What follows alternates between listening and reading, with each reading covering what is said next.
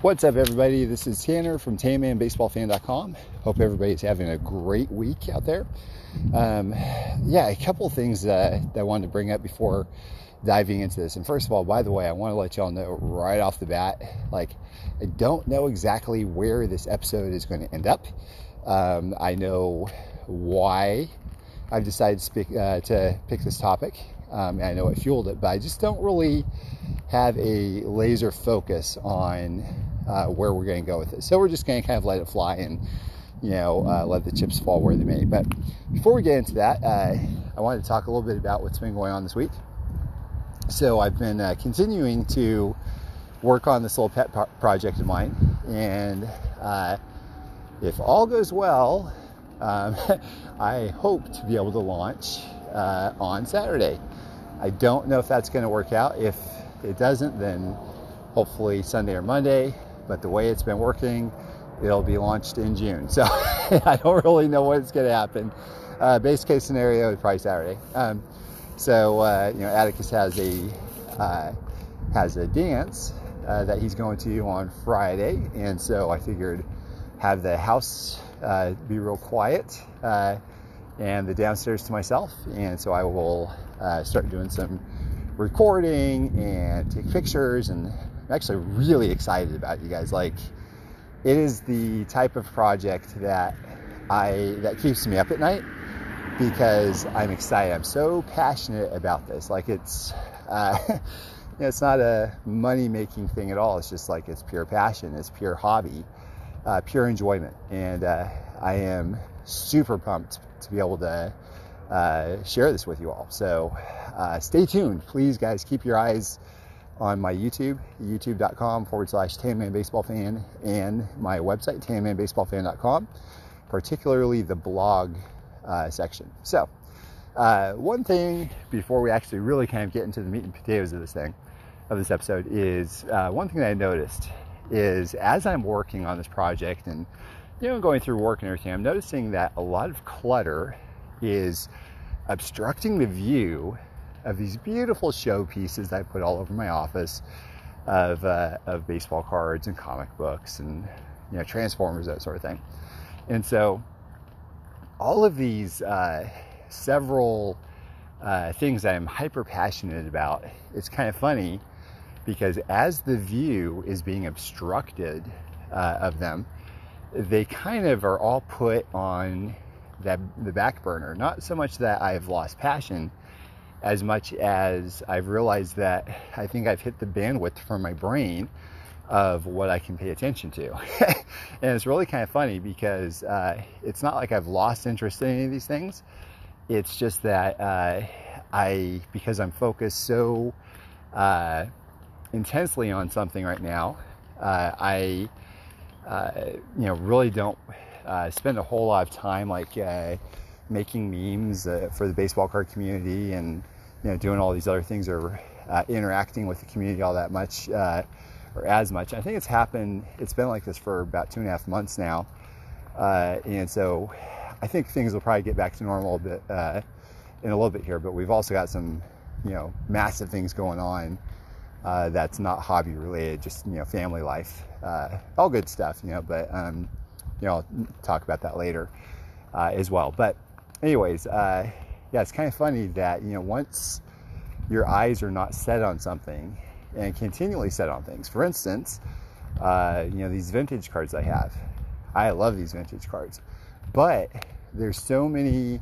materials and other things I have that I'm working on, these projects that I have going on, that the view's being obstructed for these, and so I don't think about them nearly as much as I did whenever I had a clean office. When I had a clean office, I could kind of, take a break for a second and swivel around and, enjoy King Kelly or Ty Cobb or something, And now it's nope, I can enjoy a big stack of paper in front of them. So that's got to change very soon. But one good thing is when I actually intentionally take a look at these cards, and I enjoy them that much more because it's oh my gosh, there's a diamond in there. It's really, really kind of a fun thing to have it put back in the forefront of your memory. So what I wanted to talk about tonight, it was spurred on by a couple of auctions that I noticed that I found really intriguing. The end prices too. So it's centered around 1915 Cracker Jack, Shoeless Joe Jackson, and this episode is not about a 1915 Cracker Jack, Shoeless Joe Jackson. It's about the what makes a baseball card valuable, and so I find this interesting because the first auction it ended, I think, at the end of March. And it was graded at PSA 3. And the Jackson ended at a staggering $74,000. Now, I'm like thinking, man, that's amazing. That's an incredible price.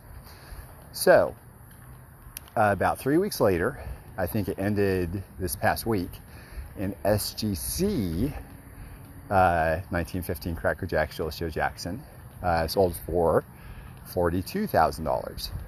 Now, for those of you keeping score at home, that's tens of thousands of dollars less for the same numerical grade, but a different grading company. So there are a number of, the question is obviously, what the heck happened? What was this? There are a number of things that can contribute to this. So the PSA sold for $74,000 was sold in Brian Drent's Mile High auction house. And if I remember correctly, I think there was a T206 Honest Wagner that was being sold there, and a pretty decent one if I remember correctly. It might have even had some sort of notoriety. I have to go back. Like, you can go to their website and check up on this, but I think it was a pretty notable T206 Wagner, as if being a T206 Wagner in and of itself wasn't notable enough, right?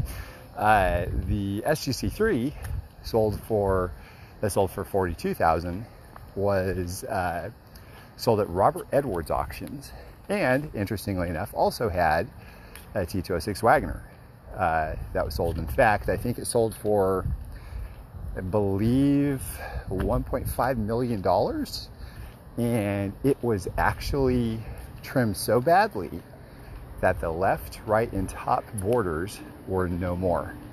Somebody literally cut them off and still got $1.5 million. Gosh, I mean, just an incredible card. Like, as a collector, you would have to think that for the vast majority of our fandom, of our hobbyists, that would be the end goal. That would seemingly be unattainable for 99% of us out there, maybe 99.9% of us out there. And so if it's missing some borders, guess what? When it comes to T206 Wagner, that is A-okay for anybody, pretty much by anyone's standards. So, but the question is though, like, what the heck? How did an SGC3 go for $42,000 3 weeks after a PSA 3 went for $74,000? It's mind-blowing to me. Now, so the first thing you've got to look at, obviously, is the auction house. So was there perhaps more traffic at the Mile High auction house? And it's possible. I know that before I got into vintage, I didn't really even look at auction houses. So it begs to question the fact that, were there other buyers out there that simply didn't know about Robert Edwards auctions going on at that point in time, or vice versa? Like, you never know what's going out there. eBay, it's easy because I think we always have our eyes on eBay, right? But like, once it's out of eBay's vision, then the viewership is drastically lower, and therefore not as many wallets are open.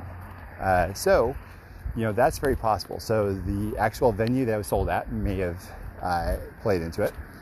Another thing is the fact that it was PSA. The PSA collectors, they are hardcore about that registry. They really, really, really love PSA, and they want nice examples of PSA graded pre-war vintage in their collection.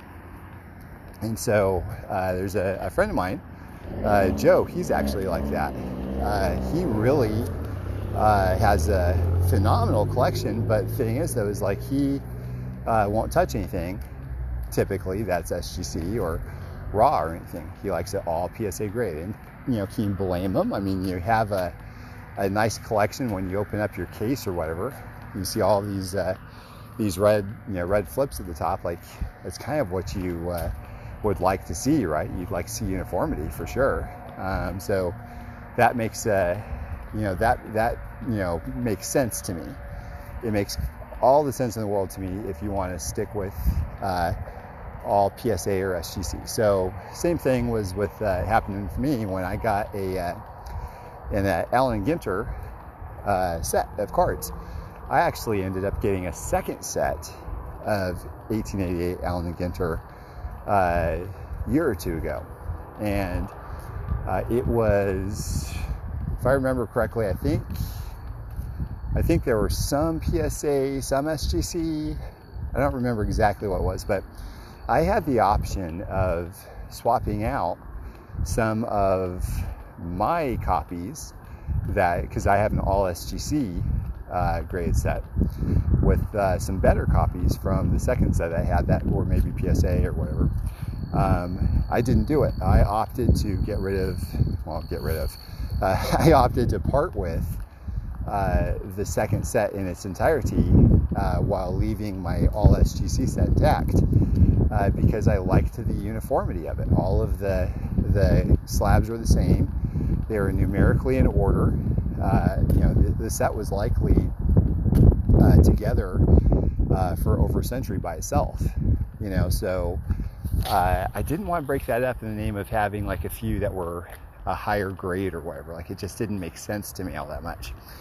So that's kind of what I did, is I just decided to bypass nicer cards in the name of having slabs that made more sense.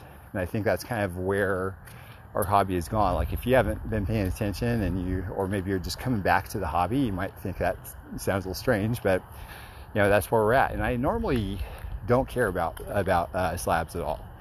Like, as a matter of fact, if it's Canseco stuff, I will crack it all out. And I like my Canseco cards raw. Vintage, I like them all graded. And I will do SGC, I will do PSA. I don't have to have one uniform thing for my entire collection, but when it came to that set, I wanted to have it all one uniform level, basically. So that's another thing. So we're talking about, number one, the auction house, the actual venue. That could play into the price discrepancy. Number two, a huge thing, like we were just talking about, is PSA, the actual name of the grading company. It's brand. It's the brand. It's why people will pay more for Nike than Adidas. I guess they do. I don't know anything about shoes. Okay, Nike more than Crocs, for instance. Yeah, that goes to show you I'm not a sneaker guy. I just have no clue. I wear sandals, and that's really kind of about it. But anyway, so that's one thing. Another thing to take into consideration. Now, still, you look at this and you're thinking, man, they're both threes, and is the PSA worth really 50, 60, 70, over $30,000 more than the SGC? So when you dive a little further in, another thing that could be a contributing factor is, even though they're both graded a 3, remember that grading companies have different standards from each other. There's not some universal standard that I'm aware of anyway, that has spanned over the few decades or whatever that grading has been around. So a 3 to SGC that may have been graded yesterday, for instance, might not have graded a 3 for PSA about 15 years ago. I don't really know exactly all of the differences and nuances of how things are graded from what company and what to look out for and what company's more lenient on, certain rules or anything. I just don't know any of that at all. But it all comes down to one thing: eye appeal. You have, and this is ultimately the king right here, is what do you want in your collection? What do you want to have sitting on your shelf that you can look at and be happy with? So the SGC, the new SGC holders, by the way, look great. They call them black tuxedos. Very nice, very, very sharp. Very sharp looking. I like them a lot more than the older SGC cases, actually. But and I might even like them visually more than the PSA cases, but the brand, that's a tough hump to get over. But in these two particular cards, there was a if I were somebody that's like really on the market for one of these, I would probably I would definitely want the PSA one more, regardless of the actual brand of the grading company, because of the eye appeal. Now, and this is something, by the way, that others might not agree with me on. But if you go to Twitter, type in @TanmanBBFan, you'll see a picture I just posted side by side of them up together a few hours ago. So, you can tell or take a look at them and be the judge yourself. But the SGC one is more off center. Top to bottom is actually kind of, I think they call it diamond cut, like the actual center image portion is kind of tilted a little, so diagonally or whatever. So I think they call that a diamond cut. So, that does pull down the eye appeal a little bit, and it's kind of funny to really talk about that in any capacity when it comes to a 1915 Cracker Jack shows Joe Jackson, right? Like, that's like complaining about, oh, my Ferrari doesn't have like, I don't know, like a pinstripe or something. I don't really know. I drive a minivan, so again, it's I'm speaking out my depth here, but anyway, so it's one of those things where those are obviously going to be things that factor in when it comes to end price. I was just shocked at the disparity between the two. In fact, one other thing that comes to my mind, by the way, that may have played into this as well, and I think the SGC buyer might have possibly gotten away with something here, is that Robert Edwards Auction had a glitch in their system, not allowing certain people to bid at the end. So what they ended up doing was they ended up extending it for another day. So they opened up the bids to allow those that have already bid on certain cards to bid for the rest of the day, the next day, and then they would close after 10-minute increments of bidding and activity after 9 p.m. So that can go one of two ways. The one obvious way, which is where my mind goes, is, man, that's a bummer for the people that ended the Sunday night or whatever it was as the highest bidder, going to bed thinking that they're going to win, waking up only to find out that there's still that card that they thought they won was still for auction. So, which means that these certain cards that might have gone for X amount might have ended up going for higher because there was extra time. Now, that's where I would say conventional wisdom comes in. Now, the second option that's entirely possible that could have happened is you could have some people that were really white hot on some of these cards and be super excited and burn themselves out and psychologically end themselves when it comes to being players of certain cards the night when they were not able to log in, and then they said forget it and didn't come back. So there might have been somebody that was possibly a buyer for the SGC Shields Joe Jackson for $50,000 or $55,000 or $60,000, but didn't pull the trigger because A, they decided against it after they had to deal with all of the craziness that went on with their site going down and everything, or B, because they just didn't know it. There was another day because they didn't go back on the internet, or maybe they didn't check their emails, or they had work to deal with, and then all this other stuff. So that is entirely possible as well. So I think that really kind of plays into the huge disparity between the two. I don't think that the PSA 3 was necessarily high, though I think it very well could have been. Well, let me put it this way. It certainly was high because it was probably a record for the grade, but I do think it was warranted, in many respects. But I think the SGC price of $42,000 for the SGC3 was probably on the low side, and possibly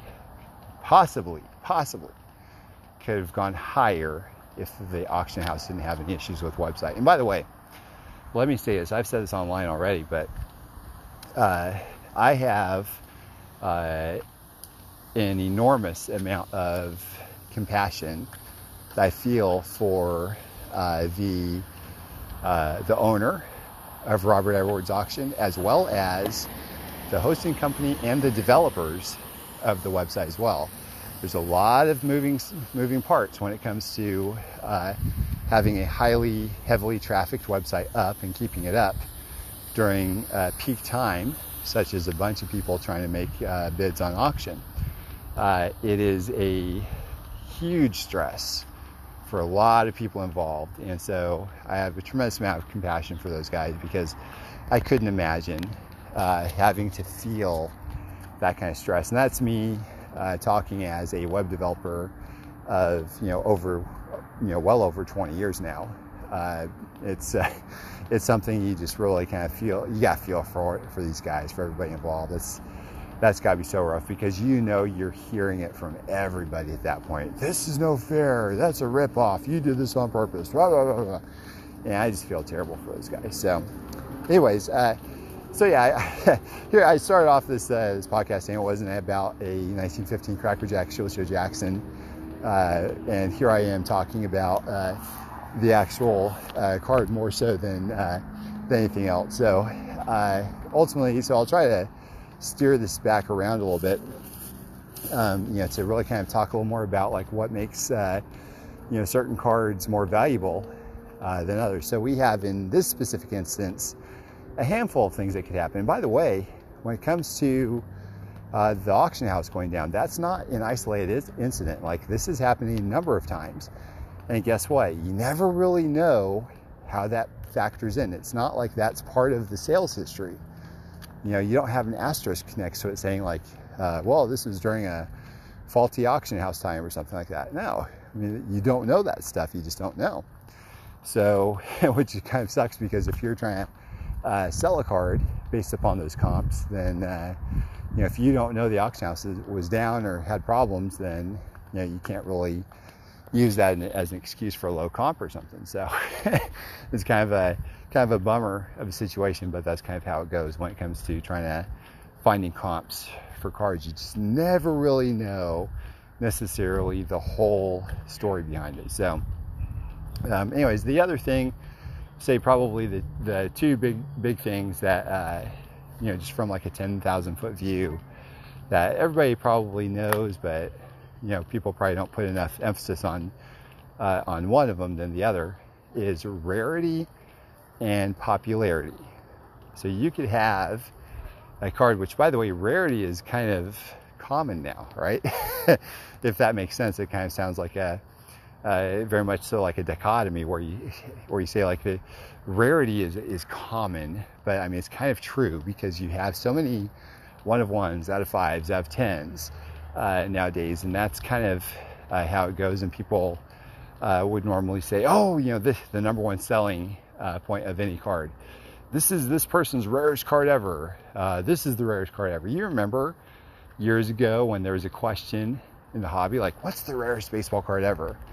And some people would say the Tito 6 Wagon or whatever, and well, guess what? There's probably thousands upon thousands upon thousands of cards that are rarer than that Wagoner. There's, I don't know, tens of thousands, hundreds of thousands. There's a boatload now, that are way, way, way, way rarer. So we have, as a hobby, I think, in the past and maybe in the present, put perhaps too much emphasis on rarity for cards that really aren't all that special, if that makes sense. Well, let me take a step back, not say not special as much as have notoriety, because there's all kinds of immaculates and national treasures and Leafs and tributes and 5 stars and dynasties and all this that have all kinds of 1 of 1s, now 5s and 10s and 15s and so on and so forth. But they don't really stand out. They're all beautiful, don't get me wrong. They're all works of art, like absolute beautiful cards. But there's nothing that's iconic about them like 52 Topps, 33 Gowdy, T206, 1914-15 Cracker Jack. So that's something to kind of keep in mind also. And even not just pre-war stuff, but you got to think about this as well. You got to think about the 90s. There's a lot of hugely iconic cards out there. 96 Marigold, 97 Totally Certified Platinum, 98 Crusade Red, 99 Fleer Brilliance, 98 and 99 PMGs. I mean, there's so many that they have a tremendous, tremendous amount of notoriety and iconicity. Is that a word? I don't know, but they have something behind them, and they're certainly not 1 of 1s or out of 10s or anything, but they're very, very highly sought after. And that basically is the other piece of the puzzle, is the desirability, the popularity of cards. And it's not even, by the way, only felt on these rare cards. We've seen during the pandemic, for instance, as an example, 1 card, 91 Upper Deck Michael Jordan. It's not really a rare card by any stretch of the imagination, but because of the popularity of it, the price just skyrocketed. It got to be a pretty big card, and everybody knows it's not a rare card. It's not really a huge thing. Like I think actually the numbering is like SP1 or something, if I remember correctly. I could be completely wrong. I think SP stands for short print, but remember, we're talking about short prints by early 90s standards. It's simply not a difficult card to get. Like, you can get on eBay and get one pretty much at any time that you want, probably. So unlike a lot of these other iconic cards that you might have to wait months or years until one even surfaces. So that's a big difference there. But the fact of the matter is that the popularity of the card can sometimes overcome the availability of it, the lack of rarity. So that's another thing to keep in mind. Like, you have a lot of these different types of error cards. Like, there's all kinds of people that are trying to sell quote unquote error cards on eBay for an unbelievable amount of money, and nobody's really selling them. But but it goes to show you that the rarity is maybe not necessarily the number one thing that people look at anymore.